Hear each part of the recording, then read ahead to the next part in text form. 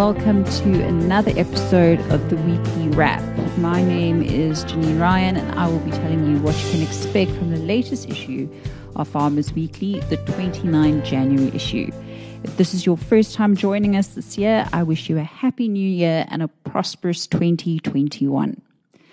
On the cover this week is a couple of very handsome Boer goats. I can't remember when last we actually had a goat on the cover, so this is quite exciting. Some other stories featured on the cover this week include an apple farmer in Elgin transitioning to regenerative farming principles, how farmers have been using online poultry training courses to upskill themselves during the pandemic, and a story on the success of South Africa's niche tannin export industry. Let's start with the Boer goats. So Andre and Brenda Swanepoel started farming Boer goats as a part-time activity on their small holding in Mpumalanga in 2016. But thanks to high demand for goat meat, the Swanepoel's farming hobby has now become a full-time, self-sustaining business. Andre and Brenda farm on only 9 hectares in Mpumalanga, but this is a large enough area for the Swanepoels to meet the ever-increasing demand for goat meat in the area. The biggest problem for Meraki goats, however, is the high pest load in the low veld, with hairworm, tapeworm, roundworm, liver fluke, and wireworm posing particular problems.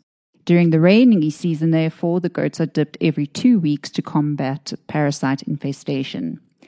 While their veterinary bill is thus higher than Boer goat farmers in the high veld, Andre says it's worthwhile, as the high demand for goat meat means that the operation is still profitable. The flock currently consists of 32 commercial ewes, but the Swanepoels are hoping to move to stud breeding. They employ strict selection criteria to breed the best possible goats for purpose. Most parents will remember that during the hard lockdown last year, schools were closed. These were certainly the longest months of my life, and I'm sure other moms and dads would agree. However, it wasn't only school children that couldn't attend schools. Other training institutes, like the KZN Poultry Institute, was also forced to close its doors. As a non-profit organization, this had dire financial consequences for the institute. Enter online learning.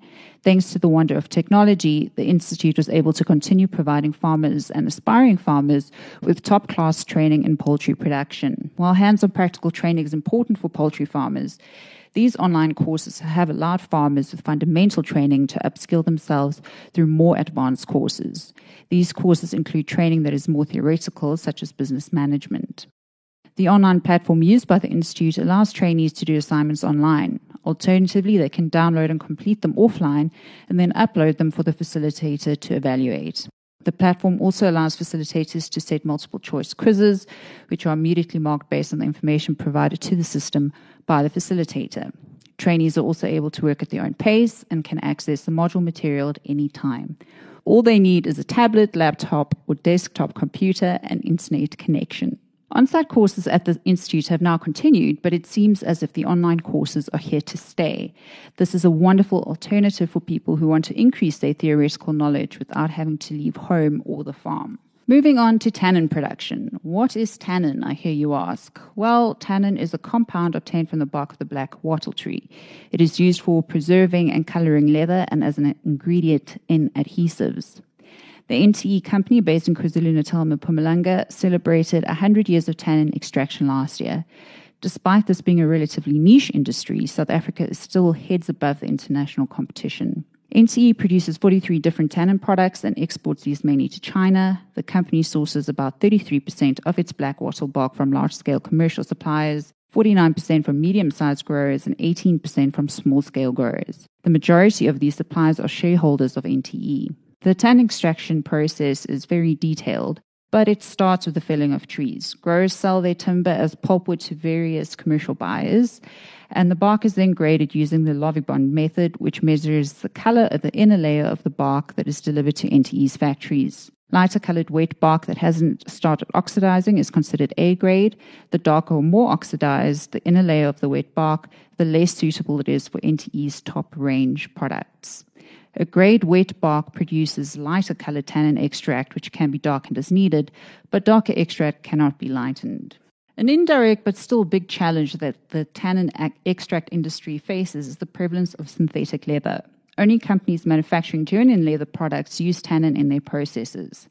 Another challenge is the oil price, as tannin is used as an adhesive, as an alternative to petroleum products. When the oil price goes down, the demand for tannin also decreases. The last feature I want to focus on concerns an apple producer in Elgin. In Cunningham uses Geneva's rootstock CG778 in combination with regenerative farming techniques to ensure healthy soil. According to Cunningham, this has the potential to revolutionize apple production in South Africa. This is because of the Geneva rootstock coupled with healthy soils, which leads to a significant increase in the longevity of the rootstock, which can save farmers millions, says Cunningham.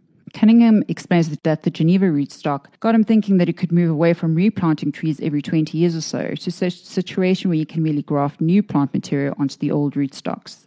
Such a shift would save farmers a fortune. This is firstly because of the price difference of almost 400,000 Rand per hectare between the cost of grafting and the cost of planting new trees. And secondly, because farmers usually have to wait 2 or 3 years before they can replant apple trees due to the time it takes the nursery to prepare trees.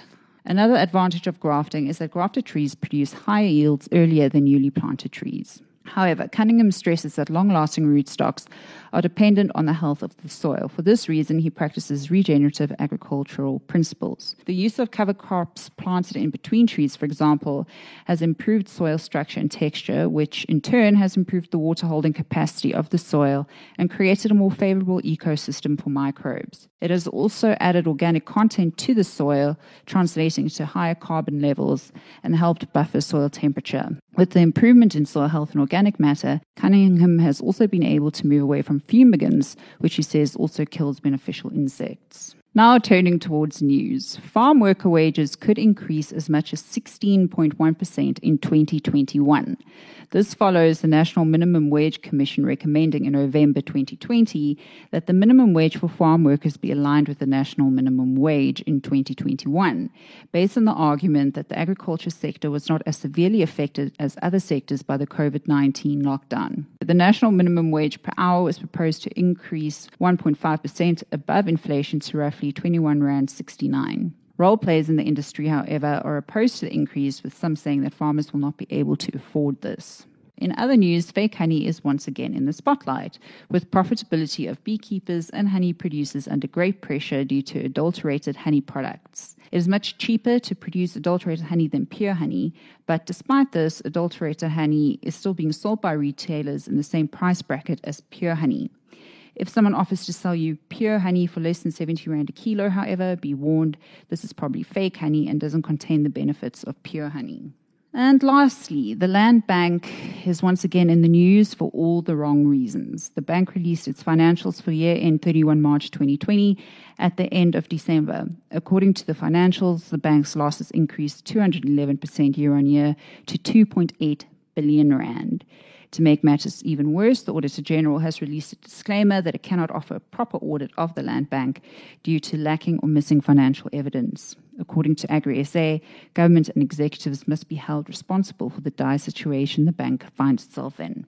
That's it for this week. The 29 January issue will be on shelves on 22 January, so remember to get your copy. Also remember to follow us on social media at Farmers Weekly SA. Until next time, stay safe and happy.